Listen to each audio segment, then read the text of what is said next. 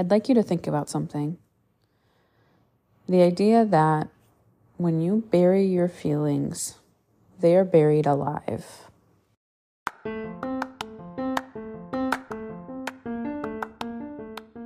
Welcome back to the Anxious Therapist Podcast, a safe space where we believe vulnerability is the key to happiness.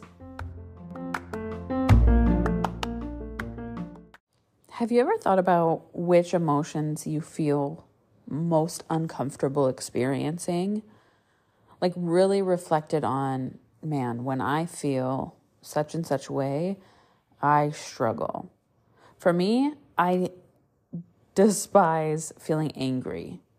It does not feel good in my body. The way I am tense and I feel unsafe and so dysregulated. The way I behave when I'm angry feels very out of character and typically doesn't align with how I identify myself as a, strong, level-headed, kind person. And so when I'm lashing out and stuff, I don't like who I am when I'm angry a lot of the times. So that's an emotion that I particularly struggle with. But have you ever stopped to think about maybe for you it's sadness or jealousy. You become someone that you don't recognize or that you don't really care for when you experience these emotions maybe. Or maybe they're just hard for you to feel. They feel very uncomfortable in your body. And it could be anxiety, it could be depression, right? But think about what emotions do you tend to try to shove away? No, I hate when I feel like this. So you try to ignore it, you try to distract yourself from it, you're burying it, right? Today we're going to focus on those emotions, the ones that we do not enjoy. Because what happens when you choose to bury an emotion that you haven't processed is you're really burying it alive. Now, this is an appropriate conversation to be having right now because it's almost Halloween. And the idea of burying something alive is very spooky and frightening. And this should feel frightening and spooky to you, this conversation. Burying our emotions alive is something most of us are doing on a daily basis. It's something we've been doing since childhood. It's a form of survival, right? When emotions feel too big or uncomfortable, we have learned to bury it. And sometimes our emotions are just too uncomfortable for other people. So if you were a child like I was, I felt like the only emotion I could display and still receive love and support was happiness. If I was sad, I felt like I was left to my own devices to deal with that on my own because I was getting messages of stop crying. There's nothing to cry about. You're being too sensitive. Get over it. And so from those messages that I was receiving from my family, I've realized, I can only be loved and seen if I'm happy. Anything else there's no space for it here. So if I was sad, I would go to my room and be sad alone, right? So when we're thinking about these emotions that we've been burying since we were a child, this isn't your fault. This is how your body learned to cope with the way that you were raised, or even in adulthood. Let's say you were in an unhealthy relationship where you didn't feel like you could talk to your partner openly about things you were struggling with, or, maybe you had friends who gossiped or made fun of you anytime you were vulnerable. And so you've learned to withdraw and shut down, whatever the case may be. At some point in our lives, most of us have learned that it's better to just bury the difficult emotions. And this idea that you're burying those alive is really spooky and frightening, because what happens when you bury something alive? It's going to claw at the dirt until it gets out, because it's fighting to be seen and to breathe. And get out of the darkness. So if you can picture this big emotion that you struggle with, buried under 6 feet of dirt, clawing its way out of you. Except instead of dirt, it's your insides. When you bury your emotions alive, they don't go away. They nag at the inside of you. You know, I talk to so many people about the physical symptoms of their mental health that they experience. The nausea, the racing heart, the fatigue, the overthinking, right? Those racing thoughts, heart palpitations, sweating, lack of sleep, all of those things. People are talking to me about it, you know, saying, I struggle with this. I feel like there's something wrong with me. No, you have emotions buried alive within you that are fighting to be seen. I was literally just talking to a coaching client because she's like, man, I feel like I can't get my crying under control. Shout out, you know who you are. And I said, why are you trying to control your crying? What do you mean by that? Because if you feel like you're crying all the time, that's your body's way of telling you there is too much here. I need a release. Have y'all ever cooked with an Instant Pot? There's like a release valve on the top, right? It's a pressure cooker. So you cannot just take the lid off when your food is done. You can either let it slowly release all of the steam that built up on the inside, or you can open the release valve and then the steam will come out more quickly so you can take the lid off. We are basically pressure cookers. And every time you're burying an emotion without addressing it, without processing it, without working through it in an effective manner, you are not allowing a release for the steam. So instead, it's just building up in there. And if you find yourself blowing your top, you know, losing your cool, getting easily frustrated and overstimulated, it's because your body is telling you, I need a release. There's too much. You've crammed too much in here. And a lot of us are already close to filled to the brim because of things from our youth, our childhood, our early adulthood years, or our present life even, that we are not allowing in a release for. So we buried it. It's trying to claw its way out, and we're just cramming more shit in.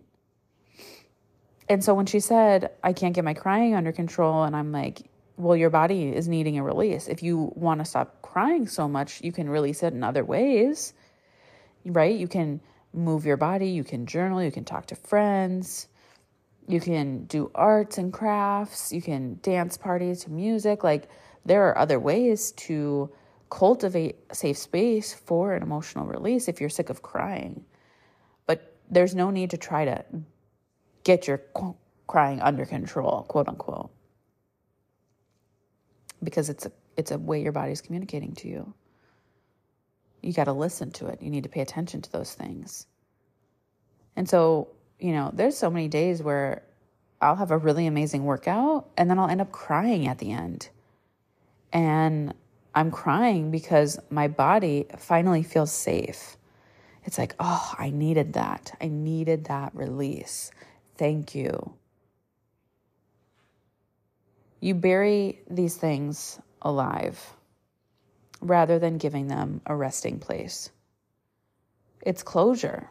You know, have you ever ended a relationship and you struggled because you felt like you didn't know why the relationship ended, or you didn't get to say that thing that you really wanted to say to that person, and it feels unresolved? That's so many of your emotions. I'm always telling you guys to just get curious about your emotions because they're just clues. It's just information. We're the ones who give it meaning. You know, we're the ones who put thoughts to it of like, oh, I'm a mess because I cry all the time. That's a thought. That's not a fact. And there's no information to that. You created that. Like someone else at some point in your life delivered this message to you that people who cry are a mess. And so now you're adopting that. You're making it mean something that it doesn't mean. If you're crying all the time, get curious. Am I sleeping well? Is there too much on my plate right now? Like, what's stressing me out? Am I getting the support and love that I need? Am I making meaningful connections with people? Right?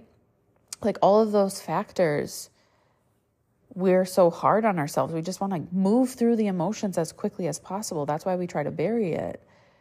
But it's backfiring on you. You have to stop burying your emotions alive and instead put them to rest.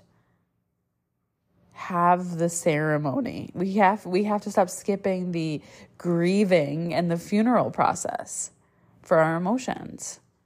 We need to process these things. So many people, I once had this, it's a great example. I used to lead a men's group, and I'd have, anywhere from 20 to 25 men sitting in front of me in a group room, and I'd be facilitating some kind of conversation about mental health, helping them work through some things. And these are addicts, high trauma, right, individuals.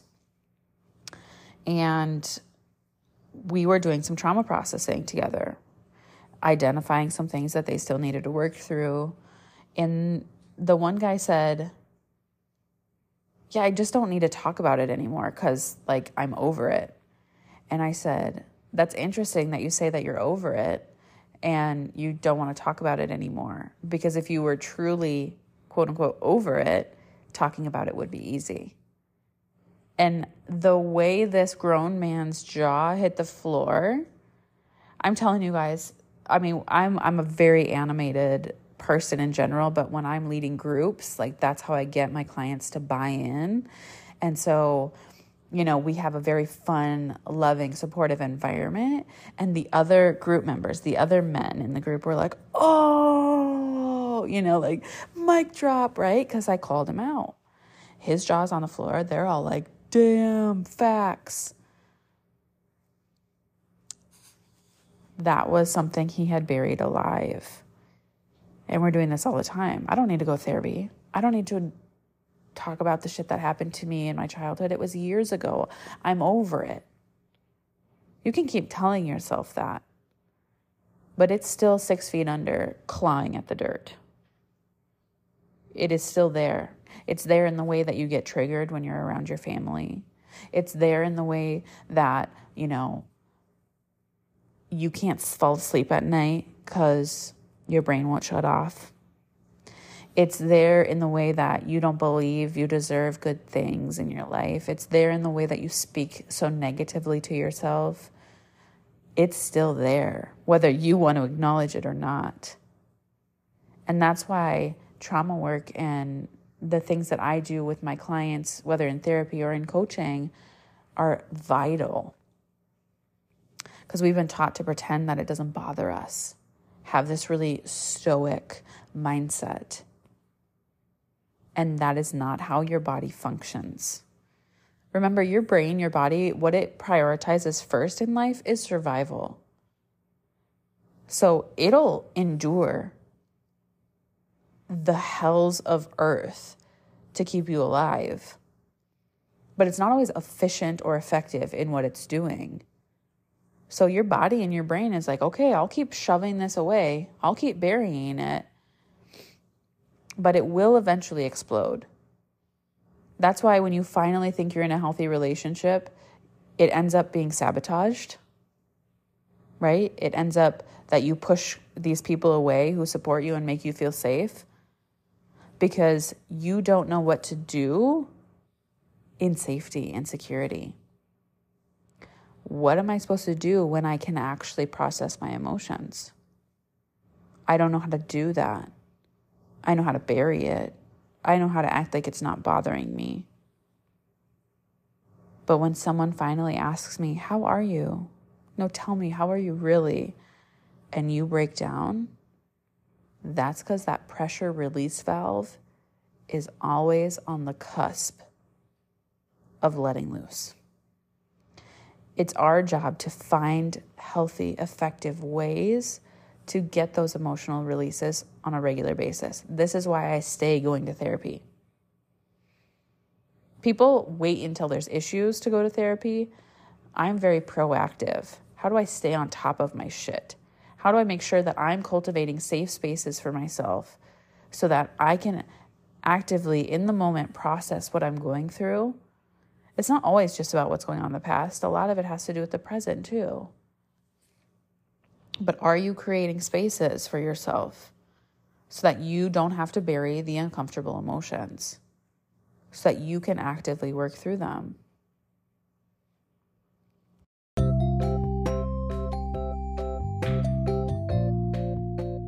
I need you to get curious about the emotions that you are most uncomfortable with, how you've been burying those alive, and ways you can create opportunities to effectively work through those and put them to rest once and for all. If you need further guidance in this arena, I would love to be of service to you. I have openings in my one-to-one coaching, and if you send me an email, shoot me a DM, however you want to get in contact with me, I'd love to chat and see if we would be a good fit working together. You guys are the best. I love you. I appreciate you. I'm so glad you can be open-minded when I present these challenging topics to you. And I can't wait to see you in the next episode.